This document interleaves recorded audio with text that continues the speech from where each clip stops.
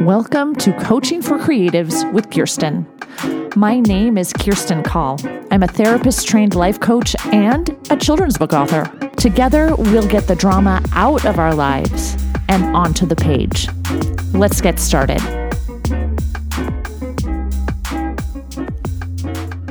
You are listening to Episode 12, Overwhelm.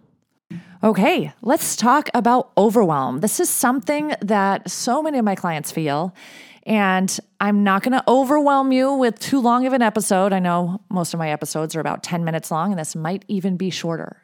But this is a very important topic. I think it's part of just being human. 12 years ago, I moved to Massachusetts. Back then, I had an 8-year-old, a 6-year-old, a 4-year-old, a 2-year-old, and a 6-month-old. Each night was filled with crying children and diaper changes, and each day was filled with crying children, diaper changes. I was trying to organize the house, help the older kids assimilate to a new school since we'd moved in the middle of the school year. I was trying to support my husband as he figured out a new job. I was trying to get my professional license for being a therapist in Massachusetts since there was no reciprocity from Pennsylvania. It felt like a lot. It felt like too much. I wasn't sure how I was going to do it all. Meanwhile, I needed to find friends for my kids and myself. I felt completely overwhelmed. So, of course, naturally, I decided to add something. This was when I decided to start writing again. I wrote down some of the stories I was telling my children, and The Big Scream, which came out last summer, is the result of the very first picture book I attempted to write.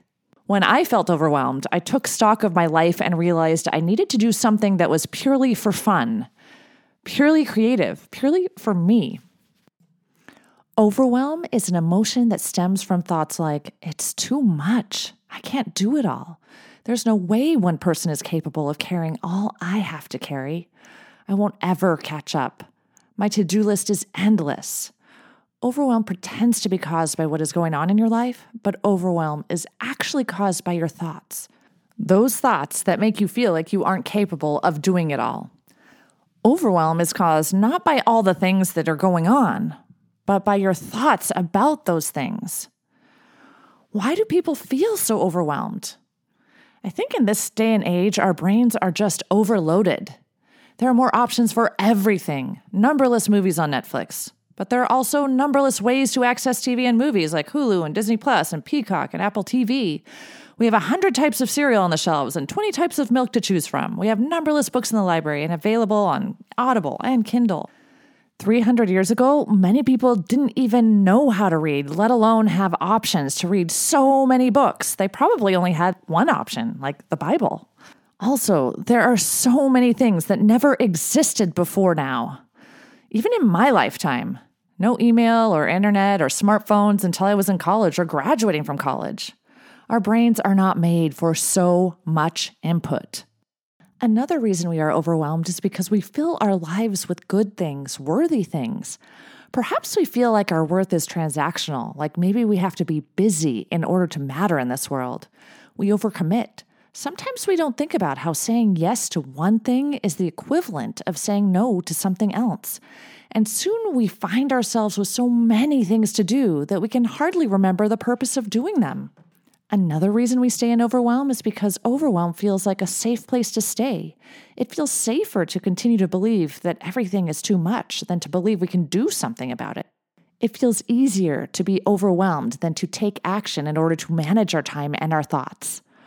Overwhelm is actually a pretty indulgent emotion, right? But fortunately, once we realize it's not the circumstances in our lives that are causing our overwhelm, but it's our thoughts about them, we can start to figure out how to extricate ourselves from these feelings of overwhelm. Here are 3 things we can do. Number 1, ask yourself, do the facts warrant negativity? Do the facts warrant stress? Does this stress help? If not, clean up your thoughts. Change your narrative. Perhaps think things like, I'm exactly where I'm supposed to be on my journey. I can choose what I do. I have the power to decide how to spend my time. I don't have to do anything on my to-do list if I don't want to do it. I am dauntless and capable and worthy. Once you're thinking helpful thoughts, the solutions follow naturally. That leads us to number 2. Train your brain to manage options. Decide before you go to the library which books you want to check out. Decide what you want to buy before you go to the store. Constrain yourself. 100 brands of cereal won't give you decision fatigue if you don't eat cereal, or if you already know you are only going to buy granola, or something like that. Number 3, decide to add or subtract things from your life. In my example of overwhelm 12 years ago, I added writing into my life to make my life more manageable. It's fun to add things to your life, especially when they are things that feed your soul. Perhaps add bubble baths, nature walks, long hugs. Perhaps add permission to read an entire book in one sitting, or add time for just sitting and thinking. Another option is to subtract things from your life.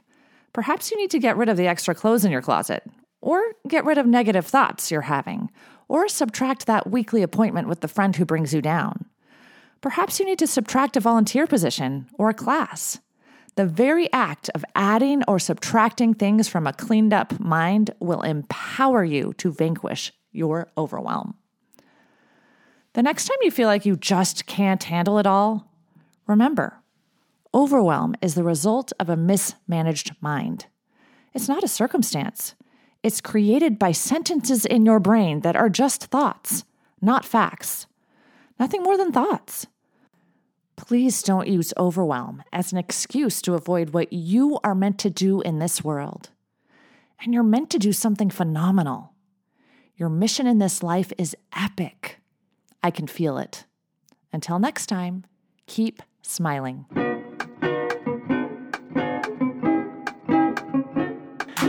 If you like what you've heard, check out my Get Yourself Unstuck program.